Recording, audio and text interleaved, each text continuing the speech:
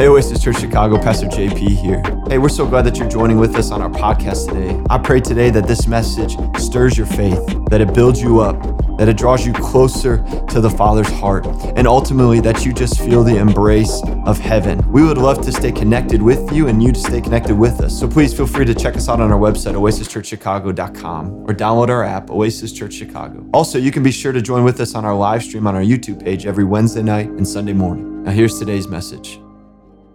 You know, I'm so thankful. I'm up here today because we have an incredible pastoral team that really believes in women. And it's because of my husband and all of the men and the pastors, Ruben, Eric, Nick, Jordan, that encourage and push me to be up here. And so thank you to you men. We need you. We need you. So I'm thankful to be doing this. So today I'm doing Paradox of Joy. I've really fought this message, I'm gonna be honest with you, for probably 4 years now. When someone spoke over me, 4 or 5 years ago, that you need to preach on joy. And I was like, I'm never preaching, so that's impossible to preach on joy. And so that's what I'm doing today. We're in this Paradox series. And when JP asked, it's like, hey, do you want to preach anytime soon? And I kind of rolled my eyes. I was in a mood that day. And I was like, sure. Yeah, just put me on the stereotypical Mother's Day. I'll do that. I'll do it. And I was like, are you in a series? What are we doing? Can I do anything I want? And he's like, oh, yeah, we're in the Paradox series. I said, cool, what are you doing? He scrolls to May 8th, and he laughs. I'm not kidding you guys. He goes, Paradox of Joy. And I bust out laughing, and I just roll my eyes, and I go, fine. I'll do it. I'll do it. So it's a paradox of joy. And I'm going to read the definition that we've been reading every week. A paradox is, by definition, a seemingly absurd or self-contradictory statement or proposition that, when investigated or explained, may prove to be well-founded or true. So basically, everything I'm about to say will sound crazy, but it's not. It is true. And, we've been laughing that all of these messages kind of sound repetitive and redundant, like we're literally preaching the same message over and over again, and it's the point. The whole point of the Paradox series is to understand the heart of God, because when you understand the heart of God, you understand authority. When you understand the heart of God, you live on mission. When you understand the heart of God, you can walk in faith. When you understand the heart of God, you walk in joy. And so I'm really excited. I really am. I'm full of joy to preach on joy. And so the paradox statement that I will be preaching off of for those that are taking notes is, joy in the world is fulfilled desire. Joy in the kingdom is Jesus being our desire. Another way to say this, joy in the world is getting what we want. Joy in the kingdom is Jesus being what we want. I'm gonna be reading out of John 15, and I don't want to apologize for this. I have a lot of scripture, and I kind of have a problem when I preach. I'm like, well, they should really get this part of the context and this, and so I just we're doing it all. So John 15:15.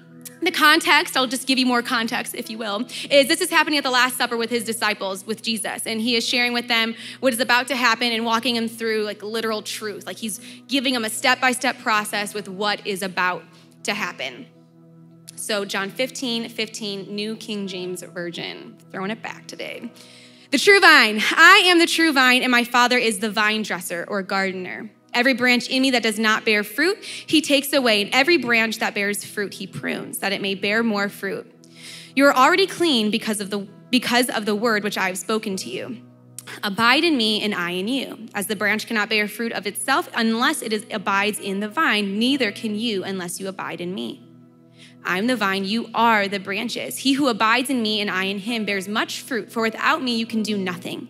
If anyone does not abide in me, he is cast out as a branch and is withered, and they gather them and throw them into the fire, and they are burned. Wow. If you abide in me and my words abide in you, you will ask what you desire, and it shall be done for you. By this my Father is glorified, that you bear much fruit, so that you will be my disciples. If you're reading out of this version, this next header, love and joy perfected. As the Father loved me, I also have loved you. Abide in my love. If you keep my commandments, you will abide in my love, just as I have kept my Father's commandments and abide in his love. These things I have spoken to you, that my joy may remain in you and that your joy may be full. This is my commandment, that you love one another as I have loved you. Greater love has no one than this, than to lay down one's life for his friends. You are my friends if you do whatever I command you. No longer do I call you servants, for a servant does not know what his master is doing. But I have called you friends, for all things that I heard from my Father I have made known to you. You did not choose me, but I chose you and appointed you so that you should go and bear fruit, and that your fruit shall remain, that whatever you ask in the Father in my name, he may give you. These things I command you, that you love one another. Skip ahead to chapter 16, verse 5, the work of the Holy Spirit. But now I go away with him who sent me, and none of you ask me, where are you going? But because I have said these things to you, sorrow has filled your heart. Nevertheless, I tell you the truth. It is to your advantage that I go away. For if I do not go away, the helper will not come to you. But if I depart, I will send him to you. And when he has come, he will convict the world of sin and of righteousness and of judgment. Of sin, because they do not believe in me. Of righteousness, because I go to my Father and see me no more. Of judgment, because the ruler of this world is judged. I still have many things to say to you, but you cannot bear them now. However, when the Spirit of truth has come, he will guide you into all truth. For he will not speak on his own authority, but whatever he hears, he will speak, and he will tell you things to come. He will glorify me, for he will take what is mine and declare to you. All things that the Father has are mine. Therefore I said that he will take of mine and declare to you. One more section, guys.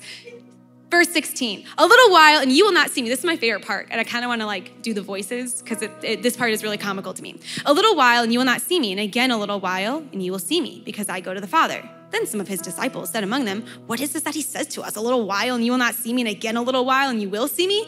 And because I go to the Father, they said, therefore, what is this that he says, a little while? We do not know what he is saying. It's just so funny. And then Jesus is literally listening. Now Jesus knew that they desired to ask him, and he said to them, are you inquiring among yourselves about what I said, a little while and you will not see me, and again a little while and you will see me? Yes, Jesus, you just heard him. Most assuredly I say to you that you will weep and lament, but the world will rejoice, and you will be sorrowful, but your sorrow will be turned to joy. A woman, when she is in labor, has sorrow because her hour has come, and as soon as she has given birth to the child, she no longer remembers the anguish for joy that a human being has been born into the world. Therefore, you now have sorrow, but I will see you again, and your heart will rejoice, and your joy no one will take from you. And in that day you will ask me nothing. Most assuredly I say to you, whatever you ask the Father in my name, he will give you. Until now you have asked nothing in my name. Ask and you will receive, that your joy may be full. Whew. Okay, that was a lot, but it's all important, and we're gonna teach on all of that. And I really wanna give us a framework before I dive deep into all the scripture of just defining joy and what that looks like. I really desire today to be practical and helpful for you of what does it look like to implement joy into your life? And I think, why I've been so hesitant to speak on joy is it feels like such a contradiction in our world today, again, a paradox.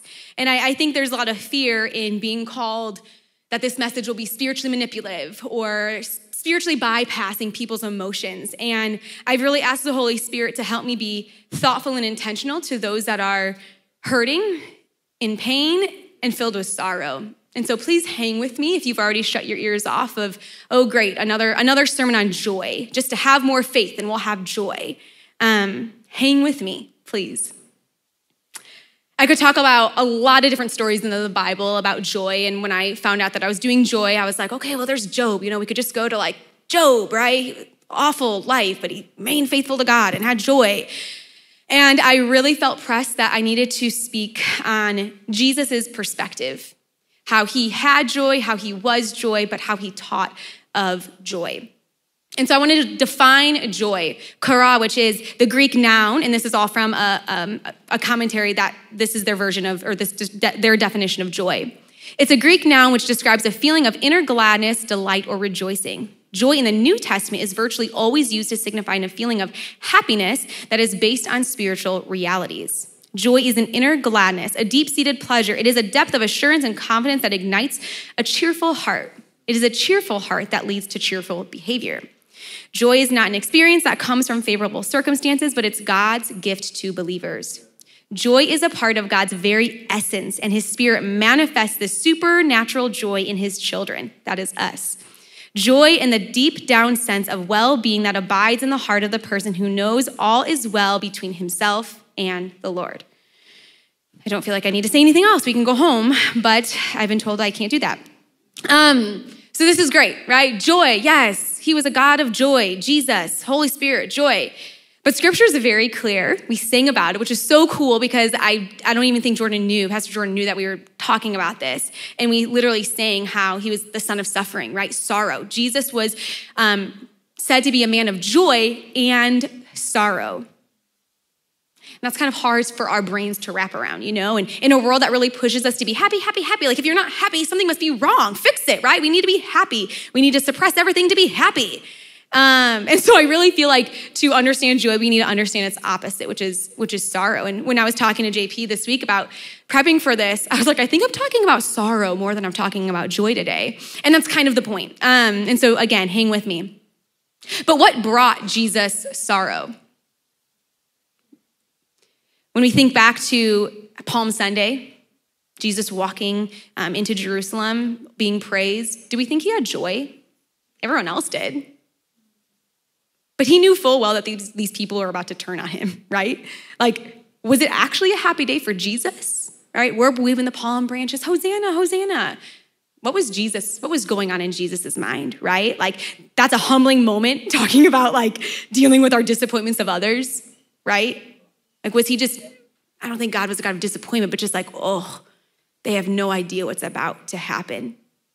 So what brought him sorrow? Us. The world. It was us that brought Jesus sorrow, and it was out of Jesus's deep sorrow that he fulfilled joy on earth, that he fulfilled peace on earth on the cross. So it was due to sin. It was our sorrow that birthed real kingdom joy. They are each other's friend, if you will. You cannot have joy without sorrow. And what I love about this is that, yes, Jesus was a man of sorrow, but resurrected Jesus, he wasn't. He became a man of great joy. Remember when he meets Mary looking for him, she's bawling her eyes out, and he looks at her, and what does he say? Why are you crying? His resurrection wipes away our tears. And for those that maybe I just offended, joy does not and will never dismiss the sorrow. Jesus still had the scars in his hand, and so he felt the pain, he lived the pain on that cross, but the empty tomb says, why are you crying? So how do we reconcile these two? How do we hold both sorrow and joy together? I really wanted to share two stories that kind of maybe will paint some imagery in your brain and mind of what this looks like. And the first one I'm really embarrassed to share. I feel very youth group right now, and you'll understand in a second. Do you remember youth group where everything was related to like a Disney movie? And you were like, oh my goodness, yes, it makes so much sense. I don't think this is Disney. I always get confused, Pixar, all of it. But Inside Out, okay, it's one of my favorite movies. If you haven't seen it, I'm totally gonna ruin it for you, but you should still see it anyway. But Inside Out does a great job of displaying emotion in its complexities. And it's a great movie of understanding just all of it. It's about a girl named Riley, and you see the inner workings of 5 emotions in their characters in her brain. It's joy, sadness, disgust, anger, and fear. And you see the war between specifically joy and sadness.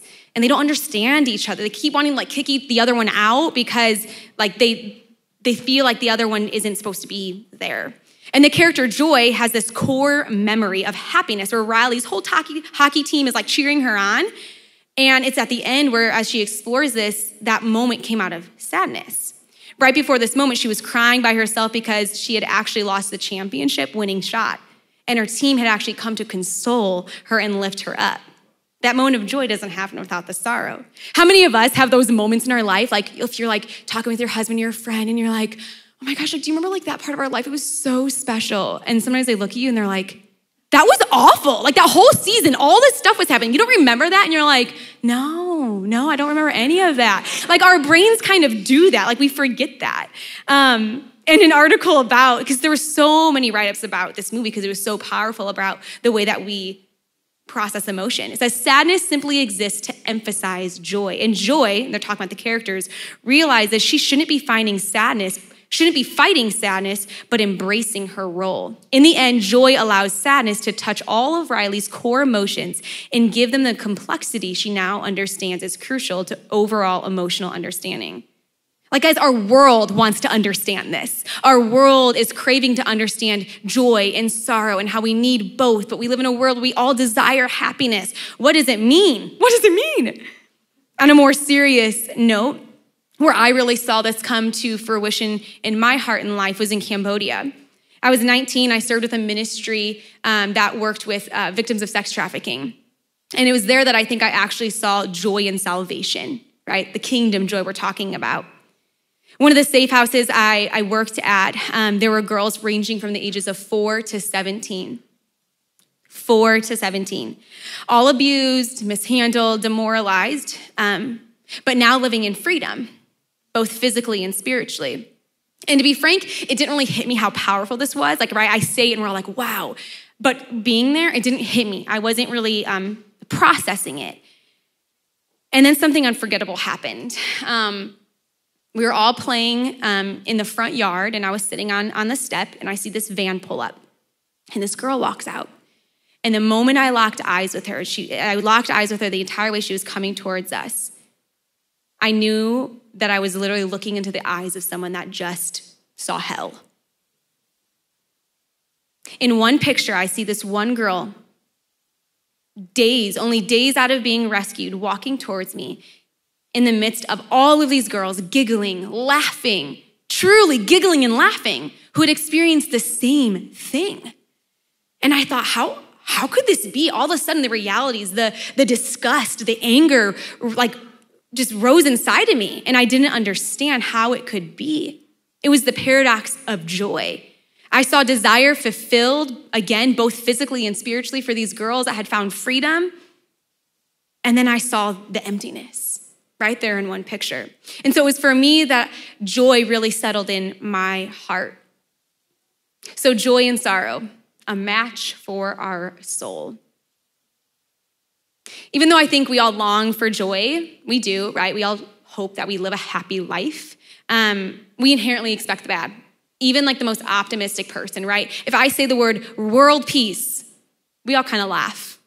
No one actually believes that, right? We're all like, yeah, world peace one day, right? Like we all fight for it, but will that actually ever happen? There is something in us, sin, that has hardwired us to actually expect the bad.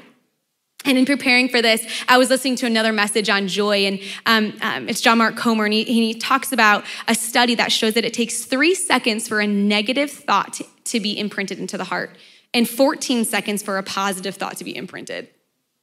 Sin has hardwired us to be more impressionable toward the bad than the good. This means that we actually have to train our flesh and spirit to see the good.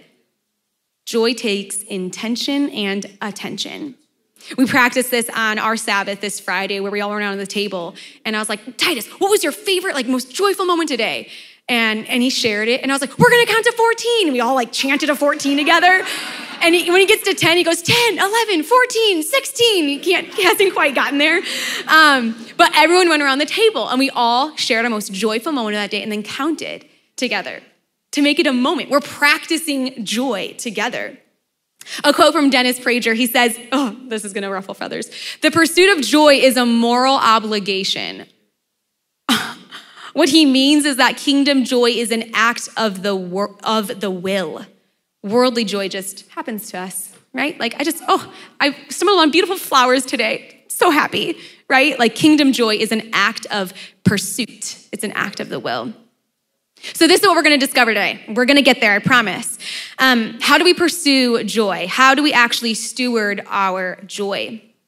The people of God always struggled with this, and we are still the people of God, and so we are still struggling with this, right? When you think of Israel looking for short-term solutions and God constantly answering, short-term problems constantly answering over and over, but Jesus came to restore the kingdom to become our desire. Jesus was sent for joy to be fulfilled to the people of Israel. And we today live in both that joy and the joy to come of Jesus' return. So in a dying, broken, hurtful, hateful, destructive, insert every other word you want, world, joy just seems not true. We're Israel all over again, seeking and starving for joy. So I ask again, how do we do this? How do we live in kingdom joy? We're gonna look back to this scripture again, right? This is Jesus sitting here with his disciples, imparting all he has left to share with them, right? He's been living life with them, miracles, healings, all of this. And now sitting at this table where he's like, all right, now this is about to happen. Brace yourselves, it's gonna be fine, relax, but this is why I came, this is what I'm doing, this is what's gonna happen. And have you ever been in those situations where like you're the one about to suffer something, but somehow now you're consoling others? Like all the therapists in the room, you understand this. Like you're like, what? Like this is like literally I'm suffering right now. Why am I taking care of you? And that's what Jesus is doing. Jesus is the one about to die, yet he is comforting his disciples. Why? Because he had the greater revelation. This doesn't mean he was happy. He literally went to the garden right after and poured out his heart to God. He wept. He wasn't happy, right? Happy, whatever that word means. He bartered with God, but joy was not circumstantial. Joy was this rooted revelation that Jesus was able to impart. Why did he have to impart it? The Holy Spirit had not yet come. He needed to gift them joy, to have them have an understanding and a revelation of joy before he left. Right? They're all just sitting there with Jesus, abiding away. And then Jesus says something. As the Father loved me, so have I loved you. Now remain in my love. I have told you this so that my joy may be in you. Joy from an understanding of being loved. It's why Paul says in 1 Corinthians, and the greatest of these is love, right? We hear it all through scripture. Love, love, love. If we have no concept of the Father's love for us and each other, we will never possess joy. Joy is this overflow that comes out of knowing full well the Father's love for us. That's why Jesus asked Peter 3 times, do you love me, not do you know me? Knowing Jesus doesn't get us very far, will not give us joy, but love will. So how do we pursue and steward this? 3 things that I want us to leave with today. And the first is kingdom joy is found in abiding in Jesus. It's asking the question, am I on the same vine today? Am I connected to the vine? And as we discussed, there's really only 2 options of where we're gonna get our joy from, the world or the kingdom. Only 2 options. And remember, it's our obligation. So it's our obligation to pursue it. Our connection point matters. The first part of the scripture is so clear. I'm not really gonna overteach this point. I'm just gonna read it again, share a little thought, and move on because it's very clear. I'm the vine, you are the branches. He who abides in me and I in him bears much fruit, for without me you can do nothing. If anyone does not abide in me, he is cast out as a branch and is withered. And they gather them and throw them into the fire and they are burned. Super clear. If you abide in me and my words abide in you, you will ask what you desire and it shall be done for you. By this my Father is glorified, that you bear much fruit, so you will be my disciples. So what does this look like in your life? It's asking the question and making the declaration, am I connected to the vine today? It's actually taking a second. Which vine am I on? Am I on the world's vine or the kingdom's vine? Just asking that. And then declaring, I choose to be connected to you today. It's checking lordship in your life. It's aligning your heart to his. It's sitting with Jesus. It's consuming your mind and heart. And the reality is, abiding in Jesus is this place where the truths form and shape our perspective. This is the framework of joy. It's abiding. Think back to our vision for the year, right? Formation. This is where this happens. We're going to be formed by one thing or another. Joy will be imparted into you one way or another, world or kingdom. I think we overthink what abiding is, to be honest. We abide in something each day, like I said. And so it's truly positioning yourself, right? If you're here, if this is the world, it's just turning yourself. I think sometimes we need these big revelations like, okay, but like I haven't prayed, I have my quiet time, all this stuff. Abiding means choosing and aligning your heart to Jesus. Stop overthinking it and just choose it. Abide in him. And we'll touch on this again in a little bit. But the second part, as we go through the scripture, kingdom joy grows from love. As the Father loved me, I have also loved you. Abide in me. If you keep my commandments, you will abide in my love, just as I have kept my Father's commandments and abide in his love. These things I have spoken to you, that my joy may remain in you and that your joy may be full. This is my commandment, that you love one another as I have loved you. I have loved you. That's what Jesus says to us. I have loved you. The breakdown of what I just read, I love you, obey me, find joy, love each other. That's the breakdown. If we don't understand or sit in his love, we will not find joy. If we do not obey him and love one another, we will not find joy. This is my like a little analogy that I was really proud of.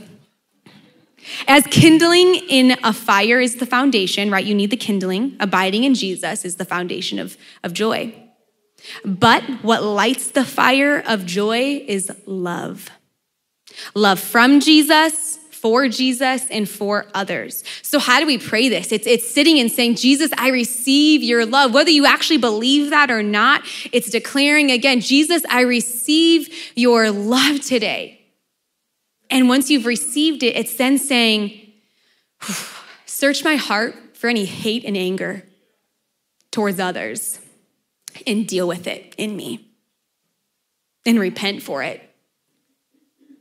How did Jesus overcome sorrow into joy? He served and he desperately loved others. His entire life was purposed to save the world. He turned social structures and scenes upside down and sought to know and serve people. He loved people. Jesus, moments before his arrest, was focused on downloading his heart, right? We just read it. He's about to get killed. And his focus is making sure his disciples are aligned, that he's imparting everything he has. He was there to care for them. His life was a life of glory to his Father and service to others. When we have this revelation of this part in building the kingdom, right? We're all here to build the kingdom. Jesus had that for him, but when we have that, our lives become an offering to God, right? For our world and spheres, like what's that old song? Like, I lay my life down at your feet, right? Right? Like another youth group, right? Like our lives literally become an offering to the world. We're supposed to lay our life down at his feet and become an offering. Scripture says, seek first the kingdom and all will be added. When we seek first the kingdom, our lives become rewired off of self and onto Jesus. Jesus' whole life was seeking first the will of his Father and loving others. He was abiding in his Father, and through that was loving people. I love that even when Jesus is in sorrow, even when he laments, it's full of love for people. Luke 13:34, again, the title is Jesus laments over Jerusalem. Oh, Jerusalem, Jerusalem, this city that kills the prophet and stones God's messengers. How often I've wanted to gather your children together as a hen protects her chicks beneath her wings, but you wouldn't let me. This is Jesus's version of let me love you. Right? I just think of Jasmine in my head right now. This is like what Jazz says to me all the time. Let me love you. Even in Jesus's sorrow, his heart was inclined towards others. This is my only rebuke for the day, I promise. How many of us think we are wallowing in sorrow when really we have a gossip-infested, complaining spirit? That's me. Let me tell you, that won't ever turn to joy. That's not sorrow. When Jesus was lamenting, his sorrow was still for his people, right? I want to gather you like a hen gathers her chicks. Like, man, if we were being burned by people and hurt, what would that look like for our posture to be like, let me love you? It's radical. This world is not about us. This world needs us. We get the honor, right? We have the privilege of actually understanding the bigger picture and revelation for people's lives when they don't. So love each other. Just love each other. Without understanding his love and the command to love others, you will never understand and experience kingdom, eternal joy. So Lord, I receive your love today and I submit to loving others. That's what that looks like. Abiding in Jesus and letting it grow from a heart of love. And the last part is kingdom joy is sustained by the Holy Spirit. How we ask the Holy Spirit to help us. I still have many things to say to you, but you cannot bear them now. However, when he, the Spirit of truth, has come, he will guide you into all truth, for he will not speak on his own authority, but whatever he hears, he will speak, and he will tell you things to come. He will glorify me, for he will take of what is mine and declare it to you. Most assuredly, I say to you that you will weep and lament, but the world will rejoice, and you will be sorrowful, but your sorrow will be turned into what? A woman, when she is in labor, has sorrow because her hour has come, but as soon as she has given birth to the child, she no longer remembers the anguish for joy that a human being has been born into the world. Therefore, you now have sorrow, but I will see you again, and your heart will rejoice, and your joy no one will take from you. No one will take from you. And in that day, you will ask me nothing. Most assuredly, I say to you, whatever you ask the Father in my name, he will give you. Until now, you have asked nothing in my name. Ask, and you will receive, that your joy may be full. When I read this as like Jesus' last plea, like, please listen, focus, please, please, please, right? Like, I need to go, the Holy Spirit's come, your joy will be full, I promise you. Jesus needs and desires our joy to be full. Do you understand that? Like, he actually desires that for you. So when you're sitting in sorrow, when you think sorrow is your portion, he desires joy for you. He makes a parallel to sorrow because he knows that pain is going to happen regardless on this side of heaven. He's reminding us that there is life after sorrow. And I love this parallel because if any of you know me, I love birth. It's a correlation of the cross and salvation. You will weep in my death. That's the birthing pain. But when you realize I'm alive, you will rejoice. That's the birth. That's the resurrection. His resurrection allowed for joy. And then I'm going to leave again, and you'll be sad. But wait, the Holy Spirit will come, and you'll be happy again. Once again, joy being made complete in sorrow. So what does this look like? What does it look like to be sustained by the Holy Spirit? It's asking, right? It's saying, Holy Spirit, would you align our emotions to your emotions, our heart to your heart? Every night with Titus, I think I shared this over Christmas time, but we sit down and we say, okay, what do we say when we're scared? Holy Spirit, help me. Holy Spirit, help me. And teaching at a young age to ask the Holy Spirit to help us and to form us and to realign us. I had this revelation of joy and asking for joy. Of saying like, right, we all pray like, joy, Jesus, would you just give us more joy today? And I don't want to, I want to be careful not to critique our prayers because I pray that still. And so please have grace for me when I say this. But I think our prayer needs to be, Jesus, thank you for the gift of joy through your Holy Spirit. Would I have a deeper revelation of that gift sown into my heart? Because he's already given it to us, guys. He's already given us joy. It's already a fruit of the Spirit. And so even the last part of this verse says, you'll ask me nothing. And so what does it look like to say, give me a deeper revelation so that joy can be within me? You know, I believe God embodies the character and person of the Holy Spirit. Can we all agree with that, right? We believe God is, all the fruits, right? 2 days ago, I had none of this in my message 2 days ago. And I was like, oh my goodness, this is me. I have to share this. But the fruits of the Spirit, we feel like we don't get, right? There's some of us that are just like, I'm just not that. That's just not in my personality, not in my DNA. I truly had this revelation. I think it's because we inherently believe that God isn't like that. Example, patience. Patience is a weak spot for me. You all know that. Patience is I'm a goer, right? I move. I don't wait for a lot of things. Patience is a weak spot. And what I realize is that I don't think God works that way. I believe I'm acting in the will of God when I push things forward, for the sake of the kingdom, right? We push. I believe that that's God's character, right? I'm doing it in the name of Jesus. Therefore, in the flesh, it's very hard to embody and ooze out patience. I think there's people in here that truly don't believe that God is a God of joy. Look at Israel. Look at the cross. Look at the flood. Look at the garden. Everything failed. He can't be a God of joy. It'd be quite difficult to become joy if you don't even believe it's in God's character. It's why abiding is so important, right? When you are around someone for long enough, you begin to trust their character and those qualities in them, right? It's how you build friendship. And so at first you don't really trust, but you're like, oh no, this is who you are. This is who you are, right? And you know their character. The same way happens when we spend time with God. And so I ask the question, what don't you believe about God's character today? Maybe it's you don't believe he's a father, that he's good, that he's faithful. I love the beginning of this passage. I am the true vine and my Father is the vine dresser or gardener. It clicked for me. And this might be really silly for some of you. Both of my parents love to garden. Both of my grandparents loved to garden.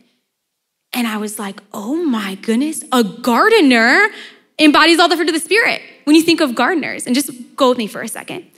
Gardeners have a love for growing something to replenish others, joy when it rains in springtime, peace in enjoying the process, patience to water and watch everything grow, goodness in the harvest, faithful to water, gentle to pick the berries, carefully to not shake others off, self-control to not pick the vegetables too quick before they're ripe.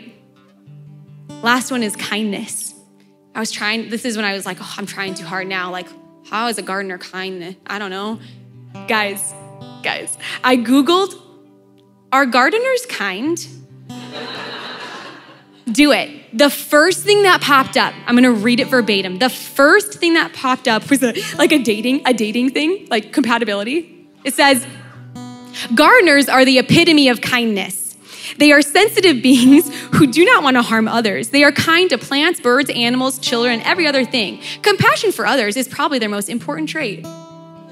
Google just told me that gardeners are kind. A gardener embodies every part of the Holy Spirit. And I thought that was so good, right? We're like, oh, that's the fruit of the Spirit, that the Holy Spirit gives me those things. It's because the Holy Spirit is a part of God. That's God's character too. He desires that for us. So if we're attached to the vine, the gardener filled with every gifting will take care of us. So Jesus lays out and forecasts our sorrow and joy and how to overcome it. Jesus had joy because he was joy, right? You're all like, well, of course he had joy. Literally, joy to the world, right? He was joy. But to appeal to his manly side, his fully man side of things, he had joy because he was attached to the vine, his Father. He did nothing apart. Jesus lived a life full of love for the world, not just in his death, but in every moment leading up to every miracle, every healing, every call to each disciple.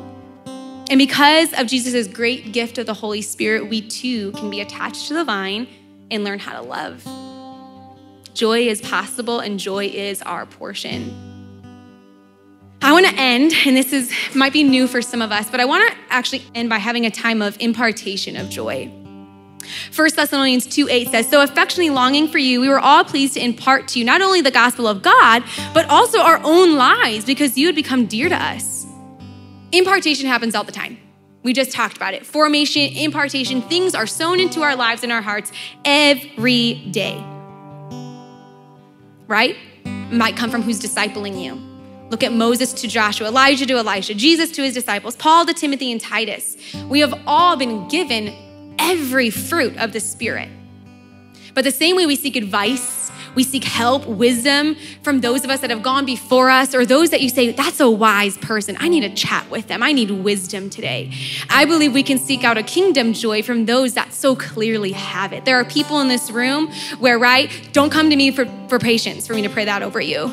Maybe one day, that is my portion. But there are people in this room that have an understanding of kingdom joy, that it's just this natural thing that oozes out of you. And so the same way that we receive God's love and give it away, right? Scripture says to do that. We need to receive Holy Spirit joy and give it away. I really felt that on my heart today, where I was like, man, we need to have a time where those that don't struggle with joy, we need to just impart it and give it away to others. And so again, I know some of this might be new for you, and that's okay. But first, I want to just ask, how many of you in this room, and I want this to be, how do I say this? We all want more joy, right? So I want to be specific here. Those of you that joy is something that you battle, that is easier to be in sorrow than it is to be in joy, and you desire an impartation of joy, would you just raise your hand? Keep your hands raised. There are some of you in this room that have a revelation of kingdom joy already. I think of Leah. I think of Karen. I think of Lindsay. I think of Jazz. I think of Kieran. I think of Doug. I think of Autumn and Anthony Murphy. I think of Sophie. Yes, I did that. And there's more of you in this room. And so those of you that have already the fullness of kingdom joy in your life and understand it, and please don't, this isn't a moment of like, I've got joy and that's prideful. No, give it away like we are called to give his love away.